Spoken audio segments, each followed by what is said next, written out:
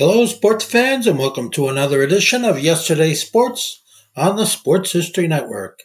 And make sure to check out sportshistorynetwork.com/giveaways.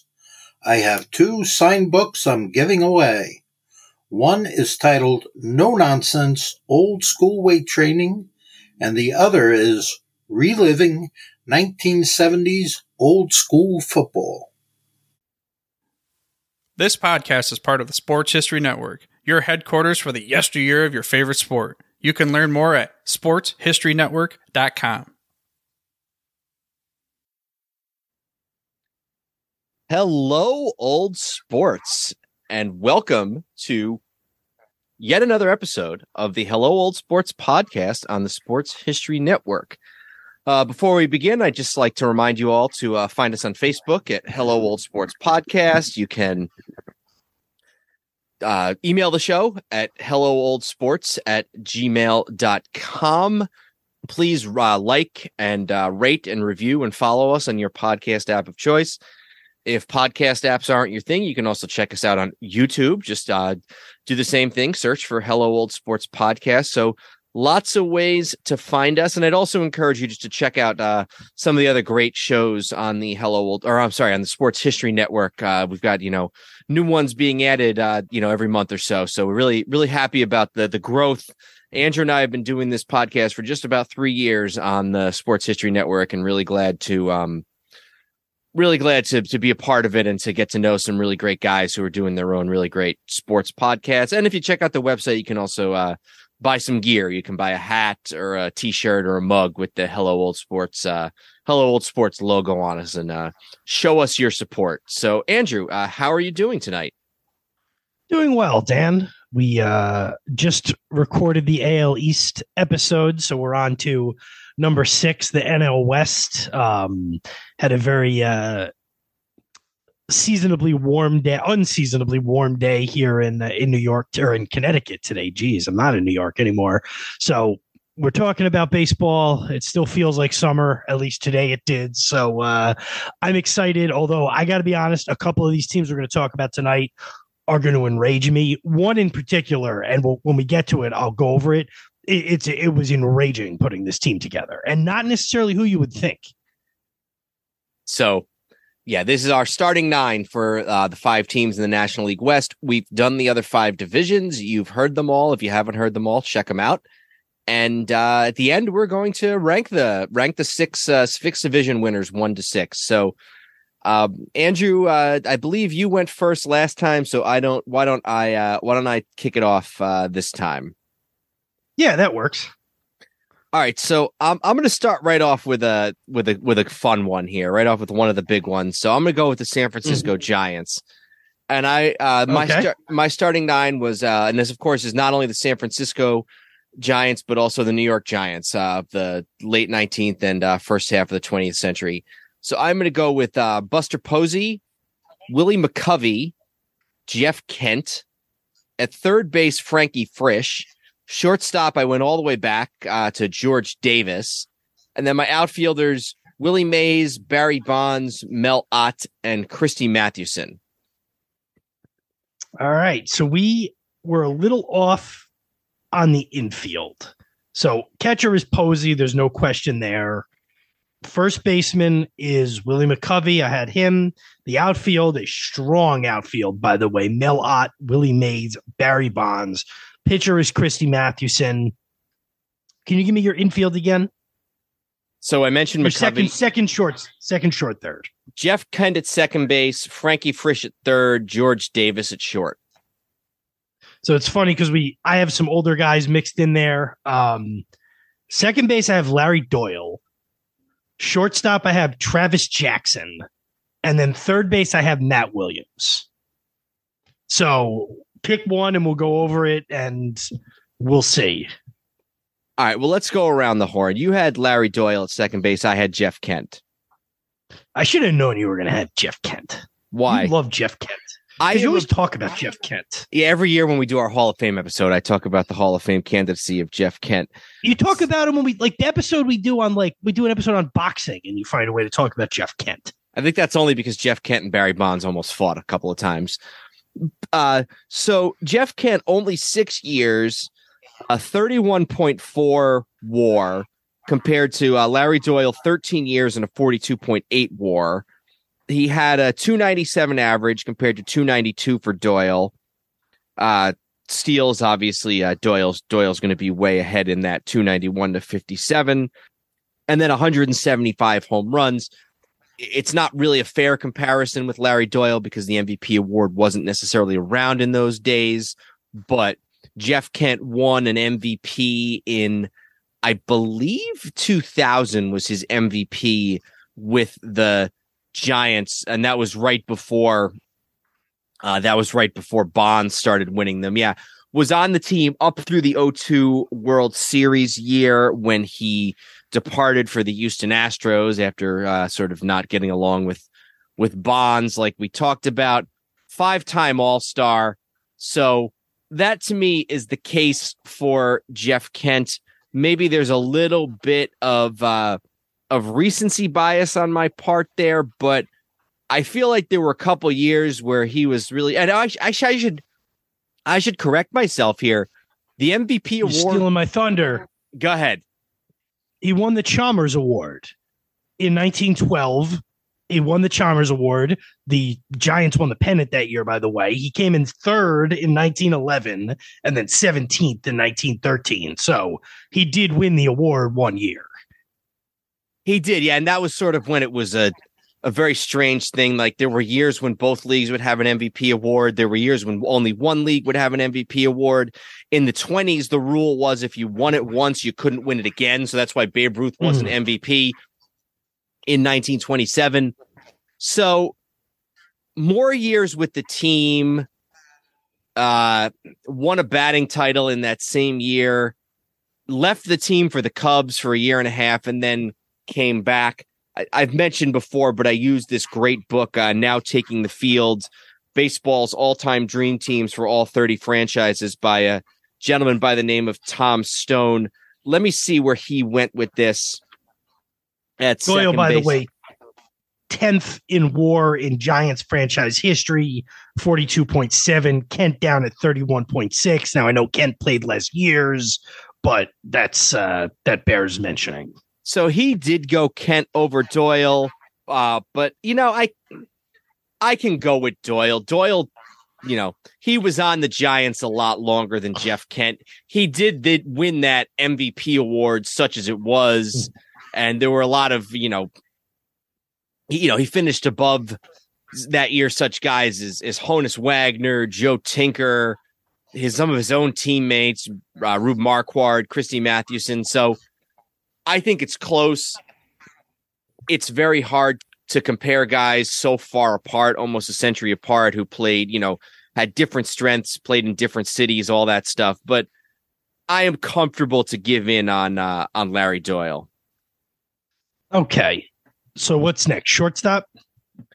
Yeah, let's go with shortstop. I went all the way back to George Davis. And where did you go? I went with Travis Jackson. So Davis was on the team in the late 19th century, 1893 to 1901. Jackson, Hall of Famer, played with the team for a long time, 22 to 36. He was elected by the Veterans Committee in 82. He's another one of those questionable Veterans Committee elections of the 20s and I'm sorry, of the 70s and 80s. WAR is close. 44.0 for Jackson, 44.5 for Davis. Davis does it in 5 fewer years. His batting average while with the Giants is 40 points higher, 332 to 291. Davis, for what this is worth, also steals 357 bases compared to Jackson's 70. Jackson's 71. So I lean towards George Davis here just based on the numbers. I don't claim to be a great expert in the career of either guy, but it does seem like the numbers favor Davis just a little bit. And I'm assuming, was he considered one of the best players of that particular era? I think so. He's not in the Hall of Fame, but then again, Travis Jackson probably shouldn't be in the Hall of Fame either. My guess is he was more esteemed in his time than Travis Jackson was in his. Not that Travis Jackson was a bad player by any means, but we're talking about the 20s and 30s, and even with in his own team, there were guys like Mel Ott, Bill Terry, who were much more well regarded in the public eye than Travis Jackson was. So I think if you're okay with it, we'll stick with Davis on that one. All right. And then third base, you had who? Frankie Frisch. Yeah. And so this was one that surprised me because he was one that I had thought, okay, it's going to be an automatic. Frisch goes there. Was a little surprised. He only plays how many full seasons there? 6 full seasons, 7 full seasons. I guess if you count 1919. If you have the franchise stats up, I'm trying to pull them up too, but I felt I kind of went with Williams and surprised myself a little bit just when I ended up looking at the stats. Williams with a career WAR with the Giants of 34.1. Frisch's is 38.1, so just above there. Batting average, Frisch is 5th. So a lot of these do seem to favor Frisch. I think Williams, from a power standpoint, obviously is gonna dominate that discussion.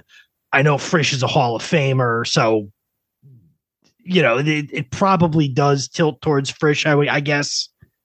Yeah, you're right about Williams. His case is probably stronger than some people might think. Frisch, also, his best years are probably in St. Louis. He actually gets traded. That's the other thing, yeah. He actually gets traded before the 1927 season to the Cardinals for Rogers Hornsby, a legendary infielder in his own right. Hornsby lasts 1 year with the Giants before moving on to the Cubs and some other places to close out his career. So I agree, but maybe the combination of the championships, because Frisch won at least one title with the Giants. Yeah, 20. He was there in 22 and 20, or 21 and 22. So won a couple of titles with them, and also is in the Hall of Fame. Here's why I think I actually went the way I went, is not because of that. Frisch was primarily not a third baseman with the Giants. He played twice as many games at third as he did at second. I'm sorry, twice as many games at second as he did at third. That's why I didn't end up going with Frisch, and then I went with Doyle just because I thought Doyle's body of work was stronger at second base. So obviously you can put Frisch there. That was the reason, now that I'm remembering, that was the reason I didn't go with him initially. Do you want to, since we didn't feel too strongly about our second base pick, do you want to put Williams at third and move Frisch to second? Would you be good with that? Yeah, why don't we do that? All right. So Frisch. So the infield is Frisch at second, George Davis at short, Matt Williams at third. Yes. So our final Giant lineup: Buster Posey, Willie McCovey, Frankie Frisch, Matt Williams, George Davis, Willie Mays, Barry Bonds, Mel Ott, and Christy Mathewson. A good mix. You got how many guys that were exclusively San Francisco guys? You got 4 guys that were San Francisco guys. You got 4 guys that were New York guys, and then you got Mays, who was both. So that's a good split. And we spent a lot of time on the parts we disagreed with, second, short, third. I just want to pause for a second and talk about how phenomenal this outfield is. Mel Ott, Willie Mays, Barry Bonds, and then also down at the bottom to the pitcher, Christy Mathewson, one of the best pitchers of all time, clearly the best pitcher of his era. So it's definitely a very strong team, even though we kind of focused on the guys who maybe are towards the bottom in terms of greatness. Yeah, no, this is a solid team. We will discuss this team further later, I am sure. All right, I'm going to go with the Rockies. I feel like if we go with the Dodgers right away, it kind of ruins it. Catcher, I have Chris Iannetta. First baseman, Todd Helton. Second baseman, DJ LeMahieu. Shortstop, Troy Tulowitzki. third base Nolan Arenado, outfielder Larry Walker, Carlos Gonzalez, Matt Holliday, and then the pitcher Ubaldo Jimenez. 8 for 9. Catcher? Nope, I had Chris Iannetta. So the only place I disagreed with you, I don't know if we've had a perfect 9 for 9 yet. We've probably had one at some point. I think we did, but I thought we were going to get it. I had Ubaldo Jimenez as the starting pitcher. You had Carlos Gonzalez. I went with a contemporary of his. I went with Charlie Blackmon. And that's close. That was one of the guys. Walker obviously goes in and Holliday. So that I was debating between these two as well. So it's a good discussion. 3 All-Star appearances as a Rocky for Gonzalez. 4 All-Star appearances as a Rocky for Charlie Blackmon. Blackmon wins a batting title in 2017. Gonzalez wins a batting title in 2010. No Gold Gloves for Blackmon, few for Carlos Gonzalez. Let's look at WAR with the Rockies. 23.8 in 2 years for Gonzalez. With the Rockies, 20.7 in his whole career has been with the Rockies for Charlie Blackmon. Maybe I leaned Blackmon a little bit because he's been on the team his whole career and still is. But yeah, this is incredibly close. I guess maybe the Gold Gloves would just push Gonzalez over just a little bit for me. So I could take that. Yep. And one thing, and Jimenez, again, there's not much there. Jimenez was one of the best pitchers in baseball for a very, very brief time, but it's more than you can say for basically anybody else who's been on this Rockies team at any point. There's no guy who was a B-plus pitcher for 10 years for them. You kind of are left with, do you go with a guy who was an A to A-plus for a very short amount of time? The one thing I will say about this team, it's a pretty strong team for what they are. They've been around 30 years. They've been mostly bad. I know they made the one World Series, but maybe longevity because they couldn't afford to hold on to these guys, a lot of them, except Helton. But look at this infield: Helton, LeMahieu, Tulowitzki, Arenado, and then the outfield: Walker, Holliday. The catcher's a little weak, starting pitcher's a little weak, but this is a pretty good team, all things considered. Yeah, they're like you said, they're weak in the battery and they're weak compared to some other teams. But yeah, it's not a horrible team. We've seen worse. Yeah. So we're good there. So that leaves 3 teams left to go. All right. So I don't know if I ran through it real quick. Our final for the Colorado Rockies: Chris Iannetta, Todd Helton, DJ LeMahieu, Nolan Arenado, Troy Tulowitzki, Matt Holliday, Larry Walker, Carlos Gonzalez, and Ubaldo Jimenez. And I am going to go to the San Diego Padres. And this was enraging. This was every guy on this team was on the team for 2 years. This was the most annoying. I have a note here that says every guy on this team was there for 2 years. This was for a team that's been around for as long as they have. I just talked about the Rockies and said this was a better. This Padres thing was infuriating to put together. So I took a first pass at this months ago when we first did this concept, and then I went back and looked at it a day or two ago, and I noticed that for the last couple, I basically filled in everything I could and then was going to do more research. And the only 2 guys I had filled in for the Padres were Tony Gwynn and Dave Winfield. And then I needed to do some research on the rest of them. So here is what I came up with, and it's a lot more modern than maybe I would have thought. Catcher is Benito Santiago. In the infield, I went with Adrian Gonzalez, Jake Cronenworth at second base, Manny Machado at third, Fernando Tatis at short, Tony Gwynn and Dave Winfield in the outfield, along with Ryan Klesko. And then my pitcher was Jake Peavy. All right. So we agree on 6, I believe. So let me read these. So first base, Adrian Gonzalez, correct? Correct. Shortstop, Tatis Jr. Also correct.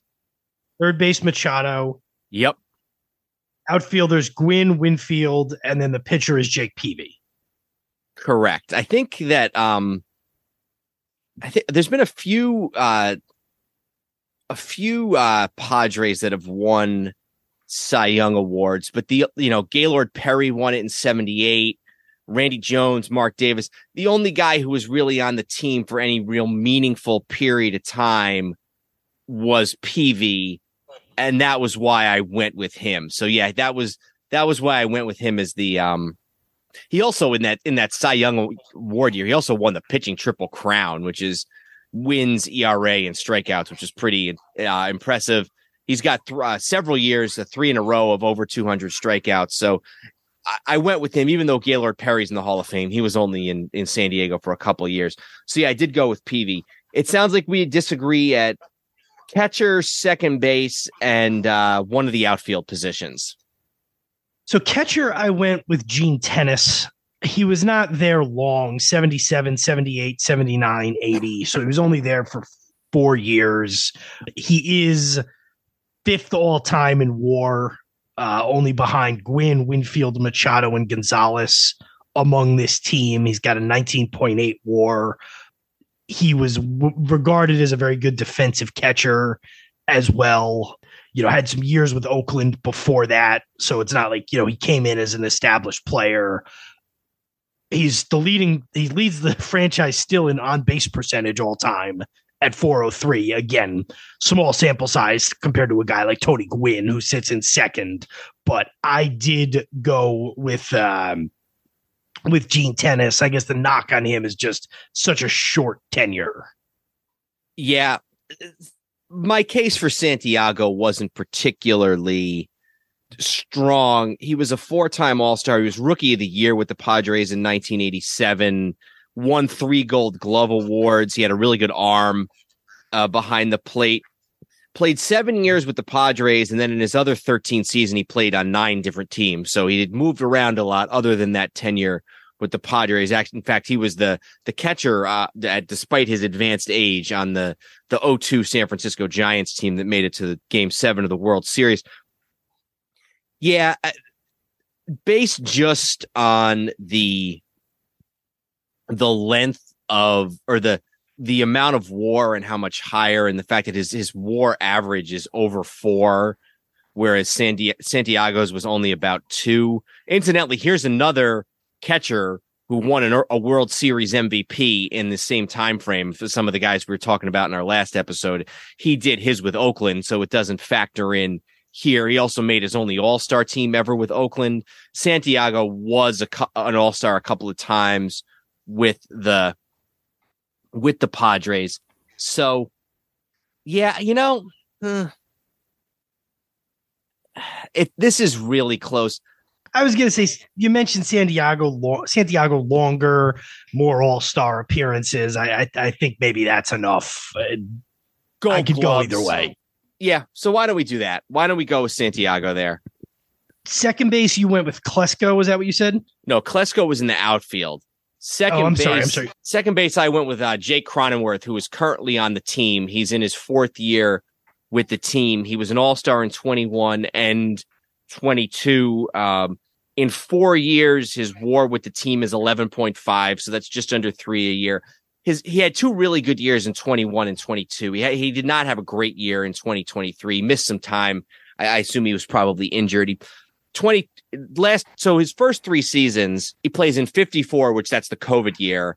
So he misses 6 games, 152, 158, and then this year he's down to 127. I don't know exactly what happened to him, but nothing great. He's in sort of the 70s, 80s for RBIs, double-digit home runs. He was an All-Star for the Padres in 21 and 22, second in Rookie of the Year in 2020. So anything great? No, but I'll be curious to see where you went with the whole thing, but I just couldn't find anything that was as appealing as the guy who they got there now. I went with Roberto Alomar. He was only there 3 years. He was 5th in Rookie of the Year. He was an All-Star in his 3rd year there. It looks like he's still slightly got the edge on Cronenworth in WAR, and in it looks like the phase. He's still up there in defensive WAR. He was only there he's 11th all time in batting average, but again, 3 years. I get it. Obviously not known for being with the Padres. I actually wrote I give up in parentheses on this one because how much time are you going to spend on this? But that is who I went with. It's funny if you look at his 3 years with the Padres and Cronenworth's 3 plus a COVID year, there's actually a lot of similarities. Batting average, his batting average with the Padres was 283, whereas Cronenworth's batting average, it's much lower. It's 249. Yeah, I mean, you're grading Alomar based on what he did subsequently. So I don't know. To me, if you're just looking at Padres careers, I think Cronenworth might actually have the slight edge. All right, let's go with that then. And then outfield.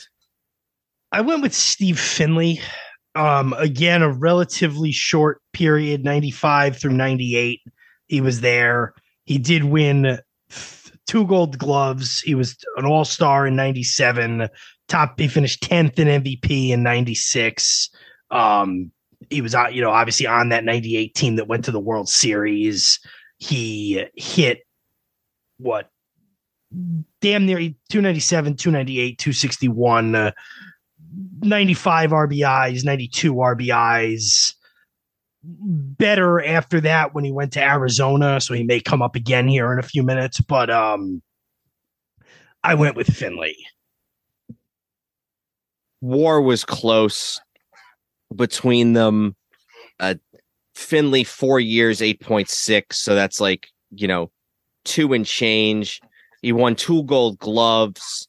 He had over 25 homers and 90 RBIs. Klesko.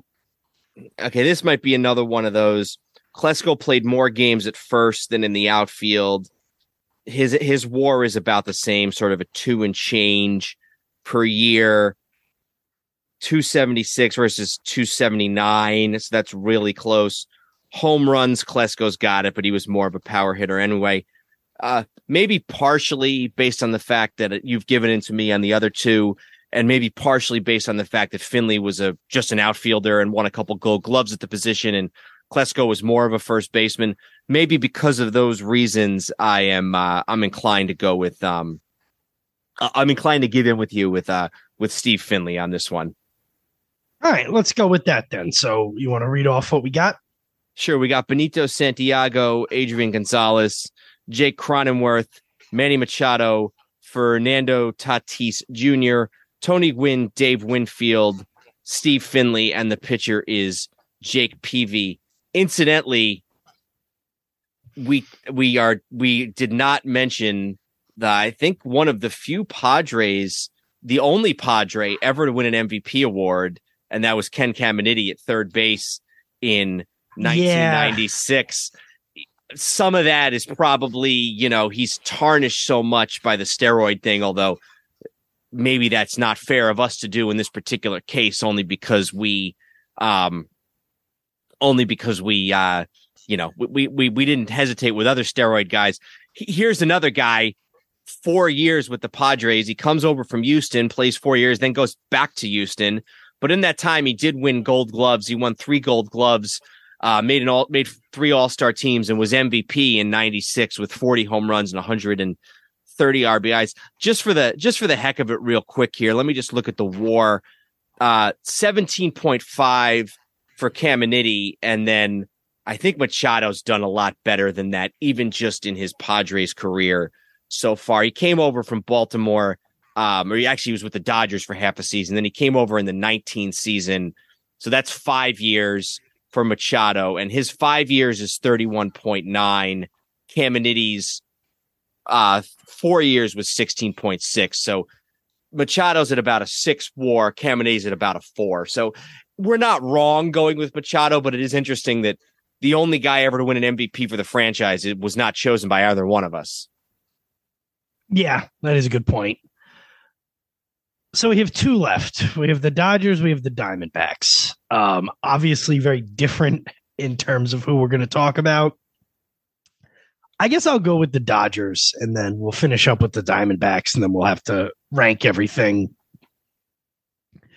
So for the Dodgers, which obviously includes the Brooklyn Dodgers, which includes the Brooklyn Robins, the Brooklyn Bridegrooms, the Brooklyn 900 other things. Superbas. I have probably not the Superbas, yes. I have at catcher Roy Campanella, first base Gil Hodges. I wrote barely. Second base Jackie Robinson, shortstop Pee Wee Reese, third base Ron Say, outfield Zach Wheat, Duke Snyder, Pedro Guerrero, and then Sandy Koufax is my pitcher. When you say barely with Hodges, is that with Steve Garvey? Yeah. Yeah, I was honestly inclined to give it to Garvey because I was like, do I have too many of the boys of summer on here? And I went back and forth, and I went with Hodges. Let's look at it real quick. How many, do you want to look at this first? Do you want to tell me how many we differ on? We differ on one. So, okay. Yeah, we differ. That makes me feel like I did a decent enough job. I have a feeling. Is it the Hodges one or no? No, it's not Hodges. It's one of your outfielders. Right, I know. It's Pedro Guerrero. Yeah. Yeah, and I had Willie Davis, who was another L.A. Dodger. Another one I considered. Yeah. Okay, we were on the same. We're on the same. We're close. Go ahead. War between Hodges and Garvey is close. 44.4 in 16 years for Hodges, 36.4 in 14 years for Garvey. Although I will note that at least one of the seasons that Hodges was quote unquote on the Dodgers was only like one or two games. We're going to go with Hodges because we both picked him. And other than in rare occurrences, we don't tend to revisit guys who we both picked. But I am just curious as far as games played here. Hodges played in 2006 games with the Dodgers, and Garvey with the Dodgers, which was most of his career before he went to San Diego, 1,727. So that's like a 300, just under a 300 game difference. So that's like a season and a half difference. Yeah, I mean, it is close. Steve Garvey's a hell of a player. Gold Glove Awards, although Hodges won a few Gold Glove Awards when the award first came out. It's really, really close. And maybe this is some of my bias because I've always been a Gil Hodges guy. I was so excited that he got into the Hall of Fame 2 years ago, last year, actually, I guess 2022. I was doubly excited that thanks to Arnie and our colleagues at the Sports History Network for setting it up, Andrew and I and my wife Allison got to go to that Hall of Fame induction with press passes, which was an amazing day and something we hope to do again at some point soon. So for all those reasons, I think we will stick with Hodges. But yeah, Garvey's close. I can definitely get on board with the fact that Garvey being close. The other Hodges, by the way, played one of the last games of the year, if not the last game of the year in 43, and then didn't play at all in 44 or 45 because of military service. So the other thing that's tempting to do when you deal with the Dodgers, and as I mentioned, we dealt with this a little bit when we talked about our all-time New York National League team. Jackie Robinson in his career, in addition to all the other amazing things about Jackie Robinson, in a 10-season career from 47 to 56, and this is not just subbing, like there was a year at his first year where he was their regular first baseman. Then he was their regular second baseman for a few years. Then he was their regular, I believe it was left fielder for 2 or 3 years. And then he was their regular third baseman. So I'm always tempted to kind of get creative and use the versatility of Jackie Robinson, but it really didn't seem to work in this case because, so leave that kind of as it is. The other one that I just kind of want to comment on is Pee Wee Reese, because I almost feel like Pee Wee Reese in a certain way, like maybe doesn't, you kind of think that maybe he wasn't a great player since you know him more as the guy who was the supporter of Jackie Robinson. But in 16 seasons, he's got a 66.4 WAR with the Dodgers, and that's more than 4 a season. The next closest guy in this book is Maury Wills with 12 years and 31.9 WAR, so that's less than 3. And I don't believe that anybody since then has sort of come close to that. So despite the fact that he's better known for off the field things, I'm almost more I'm comfortable with Pee Wee Reese being the guy. So yeah, for the last outfield spot, I was with you on Koufax, I was with you on Snyder, and going all the way back to Zach Wheat for the other outfield position, who's the one Brooklyn Dodger that we have on the team before the 50s. I was comfortable with those. So really it just gets to outfield, and you had Pedro Guerrero and I had Willie Davis, two LA Dodgers. So what are your thoughts? So if you look at Davis, does seem to have him quite a bit in WAR. Guerrero, it seems like when you look, as I'm looking at this more, I'm not going to put up much of a fight on Davis. It seems like there might be a stronger case to be made for Davis, to be honest. Do you have the number comparisons there? Yeah, 11 years, 32.6 for Guerrero, so that's just under 3. 14 years, 54.4 for Davis, that's just under 4. Davis, 2-time All-Star, 3-time Gold Gloves, stole 20 plus bases in 11 straight seasons. Guerrero played all over the place, third base, all 3 outfield positions, and first base. My guess, he had 25 home runs or more 4 times with the Dodgers. My guess is Guerrero's got him in the power numbers, 171. No, it's closer than I thought, 171 to 154. Average 309 to 279. So Guerrero's got him in average. And then I'd have to look on Baseball Reference for RBIs because the book doesn't have it. So yeah, Davis is 9th with 849. Guerrero's 20th with 585. So yeah, this is looking more and more like Davis. All right, so we'll go with Davis, and another really good team. We got Roy Campanella, Gil Hodges, Jackie Robinson, Ron Say, Pee Wee Reese, Zach Wheat, Duke Snyder, Willie Davis, and Sandy Koufax. Only two guys there who were exclusively LA Dodgers, those being Say and Davis, although you obviously think of Koufax as more of an LA Dodger, much more obviously than a Brooklyn Dodger. He didn't really do much of anything until they got out to LA. It's always very interesting. I don't think there's been a Hall of Fame Dodgers position player since they moved to Los Angeles, at least not a guy who played the majority or the vast majority of his career there. The one who comes immediately to mind is Mike Piazza, but he, is better known as a Met. So there's really, despite all the great pitching they've had, Koufax, Drysdale, Sutton, Kershaw, even guys like Fernando and Hershiser who aren't in the Hall of Fame, they've had some very good position players, guys who won MVP, that type of thing, but they haven't had a surefire Hall of Fame position player play most or all of his career with the Dodgers since they moved to Los Angeles, and that's getting on 70 years ago now. So years, yeah, and they've been good too. They've been crazy good. They're still one of the. If you take out, they're one of the best franchises in baseball since they moved to LA. Forget about anything before that. Yeah, they won a title in the 50s, 2 in the 60s, 2 in the 80s, and then they won one 3 years ago. Yeah, so they've been damn good. And in a lot of situations, Clayton Kershaw doesn't make this team or even get much consideration because it's literally Sandy Koufax he's going against. You know what I mean? Yeah, and Kershaw would be second, in my opinion. Yeah. Even over Drysdale. And there's a lot of teams, not just in this division, but how many teams do we think Kershaw would be the pitcher for? It's at least half. Yeah, it might be well more than half. It's probably closer to 20 or over 20 than it is to half. So, yeah.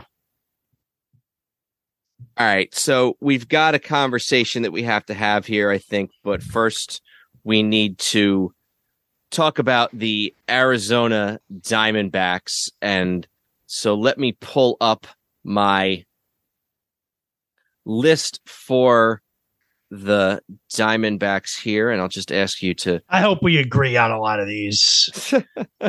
So here's my list, and it's actually a lot more modern than you might think. I didn't have many guys from I had a lot fewer guys from the 90s than I thought. Miguel Montero, Paul Goldschmidt, Ketel Marte, the aforementioned Matt Williams, Nick Ahmed at shortstop. My outfield is A.J. Pollock, the aforementioned Steve Finley, Luis Gonzalez, and the pitcher is Randy Johnson. So we're 8 of 9 here. Montero, Goldschmidt, Mate, Williams, Ahmed, Gonzalez, Steve Finley, Randy Johnson. 8 of 9. So the odds that, I assumed we were going to have Luis Gonzalez. We were going to have Randy Johnson. He was there, 5 years and won 4 Cy Youngs, or 4 years and won 4 Cy Youngs, or whatever it was, whatever insane number that, or no, he was there a little longer than that, right? He came to the team in 99. He was traded by the Mariners at the deadline. He was the first guy to leave the Mariners. Griffey left after the 99 season. A-Rod left after the 2000 season. In his first 4 years with the team, 99, 2000, 2001, 2002, he was the Cy Young Award winner all 4 years. And then in 2003, he's hurt. He only pitches only makes 18 starts. And then in 2004, at 40 years of age, in his last year with the Diamondbacks, he has another, not an incredibly sort of flooring year, but he still is 16-14 with a 2.6 ERA, starts 35 games. So he basically makes his turn every time around, leads the league in strikeouts with 290, and finishes second in 2004 in the NL Cy Young Award race. He finishes behind Clemens, who's with Houston. So yeah, in 6 years, 4 Cy Youngs, leads him to a World Series, wins 3 games in that 2001 World Series. He's co-MVP with Curt Schilling. So, yeah, and then he actually goes back to Arizona for 2 more years after he leaves the Yankees for whatever that's worth. So, yeah, Schilling had some good years with the Diamondbacks, but it pales in comparison to Johnson, and the idea that it would be anybody else is just preposterous. So it's him. So I did have Justin Upton over Pollock. I think Upton maybe gets a little punished just because he didn't live up to the expectations he was supposed to live up to, but he did still have, 7 or 8 good years with the, he still did have like 7 or 8 good years with Arizona. He's 5th all time in on base percentage for the franchise. He's 6th all time in slugging percentage. OPS, he's 4th. So, some of the more power numbers, he's up there. I think he made a few all-star teams. So I think he gets a little bit punished just based on not living up to those expectations. And certainly Pollock, maybe on the balance, had a better career, but I was just throwing in the consideration for Justin Upton. Pollock, 13.7 WAR in 6 years. That's a little over 2. I'm sorry. No, that's Upton. I'm sorry. 13.7 in 6 years. That's like, just short of 2.5. And then Pollock, 7 and his 7 years, his WAR is 18.7. And that's like that's a little over 2.5. But you're right. Pollock is a one-time All-Star and also wins a Gold Glove in his one really good year. In fact, the 1 year he plays more than 140 games is 2015. And that's when he makes his one All-Star appearance and wins his only Gold Glove. Upton, never a Gold Glover, but does make a couple of All-Star teams. Yeah, I'm fine with Upton. We're picking between 2 guys who didn't really overly distinguish himself, but I'm fine with going with BJ Upton. Numbers are just a little better. All right. That makes our final Diamondbacks lineup: Miguel Montero, Paul Goldschmidt, Ketel Marte, Matt Williams. Matt Williams appears twice on this list. Nick Ahmed, Luis Gonzalez, Steve Finley, another guy who appears twice on this list. BJ Upton, BJ replaces an AJ, so BJ Upton gets it, and the great Randy Johnson at pitcher. So I guess the first thing we want to do is rank these. I feel like Colorado's got to be 5.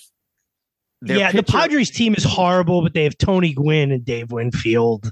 So I think the Rockies have to be 5, but honestly, a relatively strong 5 for what they are. Yeah, and I would go Arizona 4, because other than Randy Johnson, the rest of this team is pretty pedestrian. Whereas Goldschmidt had some really nice years. Yeah, I'll give you Goldschmidt. But you figure in San Diego, you got two guys who are, great players in Gwynn and Winfield. And then, Machado has put up some great numbers so far. Tatis, despite his, ringworm, has put up, not great. He has put up some good numbers too. So I would actually go Arizona 4, San Diego 3 here. Arizona 4, San Diego 3. Okay. Yeah. And the Rockies 5. Yeah. Then a big gap. Yeah, then a very big gap.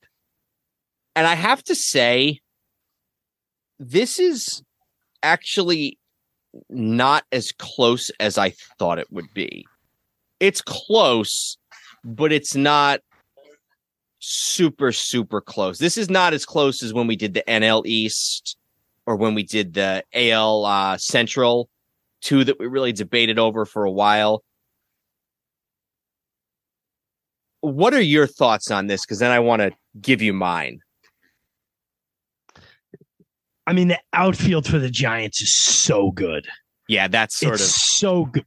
And that's honestly, for a minute, I thought you were going to say, I mean, look, if you're just going to go every player and you go, oh, wow, Gil Hodges, really good player. Roy Campanella, really good player. Jackie Robinson, Pee Wee Reese, Ron Say, those names might mean more than, Frankie Frisch or Matt Williams or, I know we didn't end up with these guys, but Travis Jackson or whatever.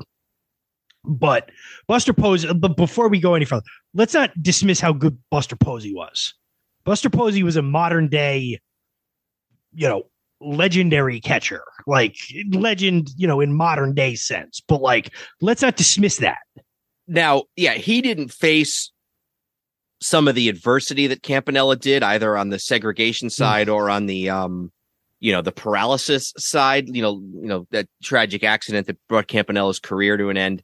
But same type of thing, guy who's a catcher, a guy who hits for power and was good enough to win an MVP as a catcher. Now, Campanella won 3, but yeah, that's closer than you might think. And Posey's going to be in the Hall of Fame. And, I look and I say, and we could talk all day. Honestly, the pitching is a very good discussion because Koufax was probably the most dominant pitcher over an 8-year span or 7, whatever years it was that we've seen pretty much ever. Christy Mathewson was that dominant, much different era, but for longer. If he was a hair less than Koufax was in his prime, which he might not have been, but let's say he was, because who was a lot, you know what I mean? He did it for a long time and I know pitching wasn't easy in the 50s and 60s when Sandy Koufax was doing it, but pitching was also really not easy when Christy Mathewson was doing it. It was easier in the course of a game because of the dead ball era, but in the course of a career with what the toll it took on your arm, with the amenities, the lack of any sort of medical, you know what I mean? They would send him in to pitch in relief the day after he pitched a complete game. So that's a discussion. And then the other thing I wanted to mention, people don't understand how good Mel Ott was. Everybody's going to understand. I mean, obviously people listening to this podcast might have more of a sense of it. People know Barry Bonds. People know Willie Mays. People don't know just how good for just how long Mel Ott was between 1926 and 1947. He played forever. He was 17 when he came up. He was 38 when he retired. He hit 511 home runs. He had to have been the National League leader when he retired, right? Yeah, late 40s. I can't think of who the heck else it would have been over 500. Absolutely. Career 304 hitter, 414 on base percentage. He finished, he's an all-star how many times in a row? Never won an MVP, but he was 5th, he was 6th, he was 7th, he was 4th, he was 3rd. He's clearly the 3rd in this outfield, but he's a generational player. He might not be an all-time god, but he's the next rung down. Yeah, and the other thing I would add to that is you talk about people don't know how good Mel Ott was. I think there's a lot of people who dismiss how good Willie McCovey was.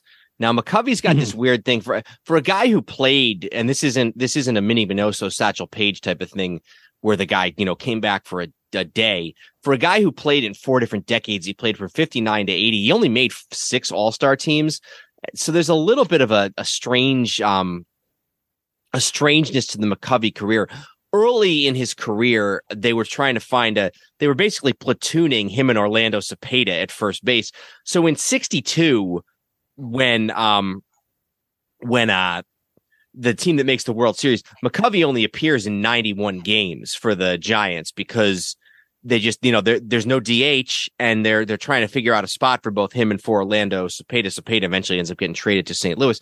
But you're talking home run numbers here for McCovey, 44, 39, 36. And some of these are when pitching is dominant. 1968, the year of the pitcher, when you got Bob Gibson and Don Drysdale in the National League, McCovey's got 36 home runs and 105 RBIs, leads baseball in both, 545 slugging, 656, 612, MVP with the Giants in 69. So I love Gil Hodges, but McCovey is a much, much better offensive player than Gil Hodges. So that's another one people don't realize. And just to add sort of one other aspect to this, Mays, Bonds, and Ott are all much, much better than Wheat, Snyder, or Willie Davis. Mays, Bonds, and Ott are the 3 best position players on this list. You mean between the Giants and the Dodgers? Yes. Yeah, that's correct. That's absolutely correct. Yeah. So the Dodgers are very, very good, but the Giants' all-time starting 9 is better. Absolutely. All right, so we've got one more thing left to do here, and that's to come up with our ranking of 6 of the. We started this. We did a couple episodes in April. We did a couple episodes over the summer. We're doing a couple episodes now. So let me just give you all of the lineups, and we will start with the American League East. Was Yogi Berra, Lou Gehrig, Tony Lazzeri, Alex Rodriguez, Derek Jeter, Babe Ruth, Mickey Mantle, Joe DiMaggio, and Whitey Ford. The American League Central was the Detroit Tigers, and that's Bill Freehan, Hank Greenberg, Charlie Gehringer, Alan Trammell, Miguel Cabrera, Ty Cobb, Al Kaline, and Hal Newhouser. We went with Newhouser over Verlander there. In the American League West, it's the Athletics franchise, Mickey Cochran, Jimmy Fox, Eddie Collins, Frank Home Run Baker, Bert Campaneris, Al Simmons, Ricky Henderson, Reggie Jackson, and Lefty Grove. National League, in the East, the Atlanta Braves with Joe Torre, Freddie Freeman, Ozzie Albies, Eddie Matthews, Rabbit Moranville, Hank Aaron, Andrew Jones, Dale Murphy, and Warren Spahn. NL Central is the Cardinals, Yadier Molina, Albert Pujols, Rogers Hornsby, Ken Boyer, Ozzie Smith, Stan Musial, Enos Slaughter, Lou Brock, and Bob Gibson. And finally, that we just did in the National League West, the Giants, Buster Posey, Willie McCovey, Frankie Frisch, Matt Williams, George Davis, Willie Mays, Barry Bonds, Mel Ott, and Christy Mathewson. So this is going to be sort of by its nature a little bit imperfect, especially because, having already recorded 2 episodes, we're not looking to reinvent the wheel here. The first thing that jumps out at me, I kind of feel like the Braves might be 6th. So I kind of ranked the leagues as you were saying them. I knew that's not how we were going to do it, but I ranked these league 1 through 3. I did have the Braves 3rd in the National League, and I'm not rotating like league by league. I feel like the Braves and the Tigers are 5 and 6. Yeah, maybe the Tigers are 6. I mean, pitching with the Tigers brings it down a little bit, I think. Yeah, I mean, it could have been Verlander, although Verlander was his best years were with Houston. Pitching does bring the Tigers down a little bit, Trammell's a Hall of Famer, but he's not a dominant Hall of Famer. Same thing with Charlie Gehringer. Yeah, I mean, other than Cobb, there's not really a sort of a definite Hall of Famer there. I'm sorry? A god, a baseball god. Yeah, a pantheon guy. The Braves, I guess, you know, if you could say Warren Spahn is one, and Aaron obviously is one. Eddie Matthews is close. Yeah, I mean, I guess I'd rather have Warren Spahn than Hal Newhouser or Justin Verlander, although it's close. So, yeah, I guess we could go Detroit 6. 6 is Detroit and 5 is Atlanta. So that leaves us with the Cards, the Giants, the Yankees, and the A's. I want to say the Cardinals are next. I had them in the A's in my next tier.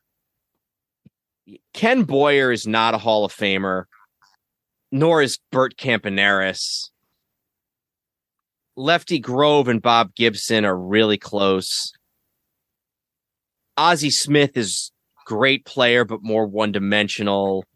This is a tough one. You agree they're 3 and 4. I do agree that they're 3 and 4, and it's ironic because we did these all together. 5 and 6 we did in the same night. 3 and so I'm turning over the same piece of paper here for these guys, but I think we're giving it an honest shake. God, Bert Campaneris just stands out like a sore thumb. I feel like we got to put Oakland 3rd because every guy there is an all-time great. Here's what I'm going to say, though. I'd almost think you put Oakland over the Giants. Really? So I think the Cardinals are going to be 3rd. We're in agreement Cardinals are going to be 4th? Cardinals are going to be 4th. I'm sorry. Cardinals are going to be 4th. Yeah. So Tigers, Braves, Cardinals is the second division, as they say. Yes. All right. So. And I guess you're kind of tipping your hand if we're going to argue over who's in second. Yeah. See, the thing is with the Yankees, there's no weak link in the whole lineup. Now, if we were to maybe second base. Yeah, he's a Hall of Famer, though, and he's probably, even though he didn't get in until 50 years after he retired, Lazari, I think, is a deserving Hall of Famer. I'm just saying comparably. Yeah. Garcia Parra is never going to the Hall of Fame. And then with the Garcia Parra, I'm sorry, not Garcia Parra. I was looking to my right. It's we've been doing this for a while tonight, folks. Actually, compared to recent history, yeah, this actually isn't bad. But... This actually isn't bad for us. I met Campaneris is never going to the Hall of Fame, nor is Matt Williams. So that was sort of my thought there. Whereas now, the one thing I will say is that, you know, I love Whitey Ford, but he is not Christy Mathewson, and he's not Lefty Grove. So that to me is almost enough to maybe try and consider the Yankees a little lower. I also just don't want to get into the cliche, oh, well, they're Yankee fans, so they picked the Yankees. But I do feel like Ruth and Mantle kind of, you know. Well, here's what I would say vis-a-vis the Giants for a minute. Mm-hmm. If you were to say the outfield is a wash, and I don't know that I agree with that, but if you were to say the outfield is a wash, right? Yeah, and it might be. Okay, so let's call it a wash. It's definitely not a win for the Giants. Like, it's not a clear win for the Giants. These three teams are all really close. But so what I'm saying is just vis-a-vis the Giants, then you go to the infield. And the infield, the catcher, Berra's Posey's a great catcher. Berra's a lot better. First base is Gehrig. Cepeda was a great player. Gehrig is better than Cepeda. Shortstop, you got Jeter over George Davis, who was from the 1900s. Third base is A-Rod, 1800s. Third base is A-Rod over Matt Williams. I think I think the Yankees are clear of the Giants, even if you consider the outfield a wash and the pitching a big edge to the Giants. I still think the Yankees clip them. And I agree. So the Giants are third. You have the A. You're going to try to argue the A's above the Yankees now? I think the only reason you can't do it is because of Bert Campaneris. I mean, if you look at this,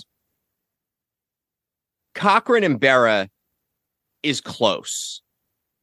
It's hard because they played in different eras. Cochran was not really a huge power hitter, but still, that's really close. They're both two of probably the best, 5 or 6 best catchers of all time. Gehrig and Fox were contemporaries. I think Fox has more career home runs. Let's take a look at that here. Now, I guess we're only talking their career during the team that they were on. And so, so here's why you put Gehrig over Fox. Fox was on the Red Sox for 7 years and hit another 220 home runs. So that's why Gehrig gets it over Fox. Yeah.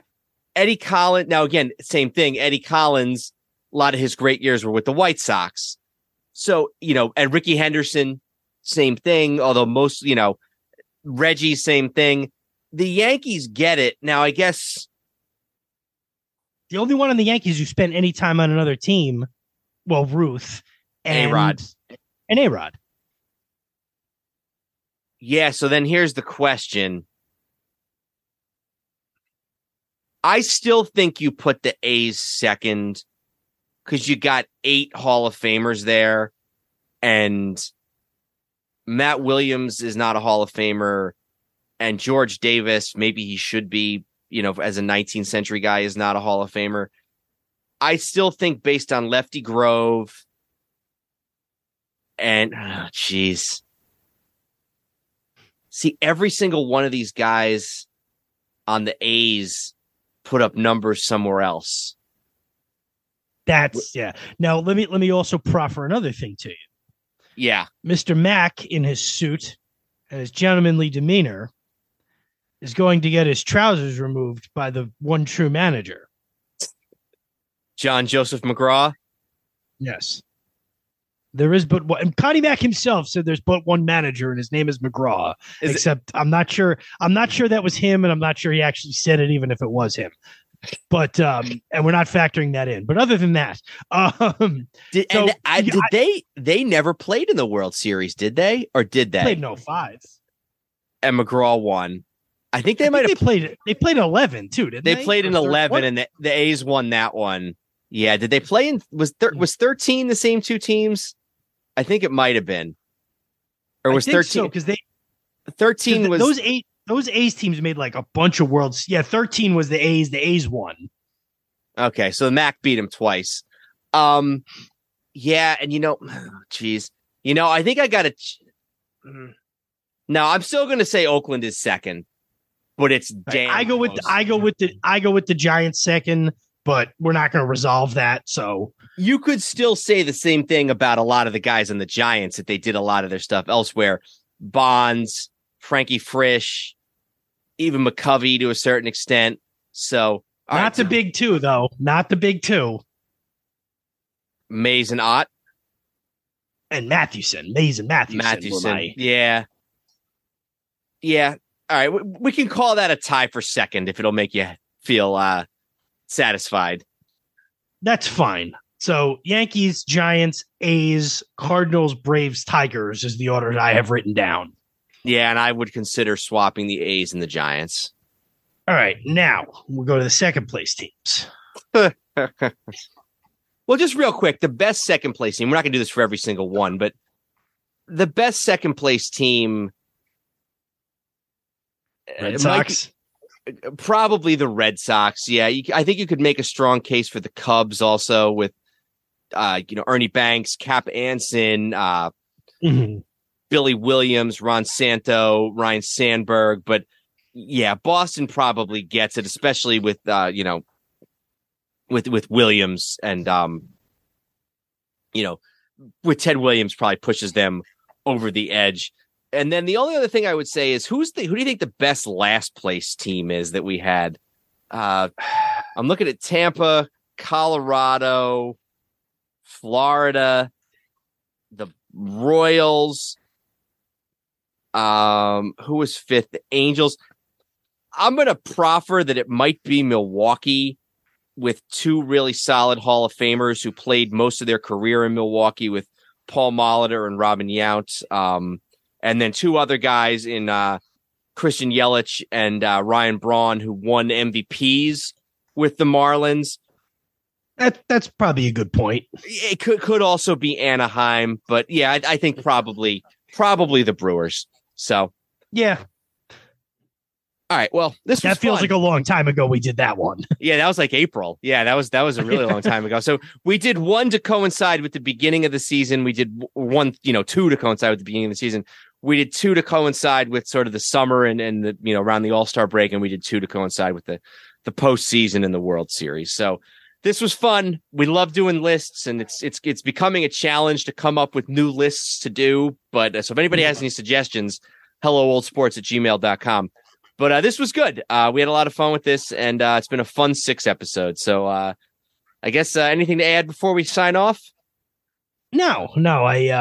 I was kind of looking. I knew we were doing the 2 divisions tonight, but I was also kind of looking forward to sort of the synthesis at the end. So I think that was fun too. Cool. All right. Well, until next time, we appreciate you listening as always. Enjoy the October, great sports month, great baseball postseason month, and we'll see you around the way. I'm Dan Newman. And I'm Andrew Newman. Goodbye, old sports. This podcast is part of the Sports History Network, your headquarters for the yesteryear of your favorite sport. You can learn more at sportshistorynetwork.com. Hey there, sports history fan. This is Arnie Chapman, a.k.a. the Football History Dude, and I wanted to thank you for stopping by to listen to another episode here on the Sports History Network. Our podcasters are passionate about uncovering and sharing sports stories from yesteryear. And if you didn't know it already, we have over 30 shows across the network covering all sorts of sports history topics. In fact, here's a glimpse into one of our awesome podcasts here on the network. With every race, every qualifying run, and every pit stop, Tim Coffeen would feel the pressure and excitement. With his own podcast on the Sports History Network called Tim Coffeen Talks IndyCar and Racing History, Tim will share those very same racing emotions and memories with his listeners. Learn, laugh, and enjoy the world of IndyCar racing through the eyes of Tim Coffeen. How about that? I bet you're super hyped to go listen to that new podcast, right? Well, to learn about this show and all the other podcasts on the network, head over to sportshistorynetwork.com/podcasts. Again, that's sportshistorynetwork.com/podcasts. Head over there today to find your next favorite sports history podcast.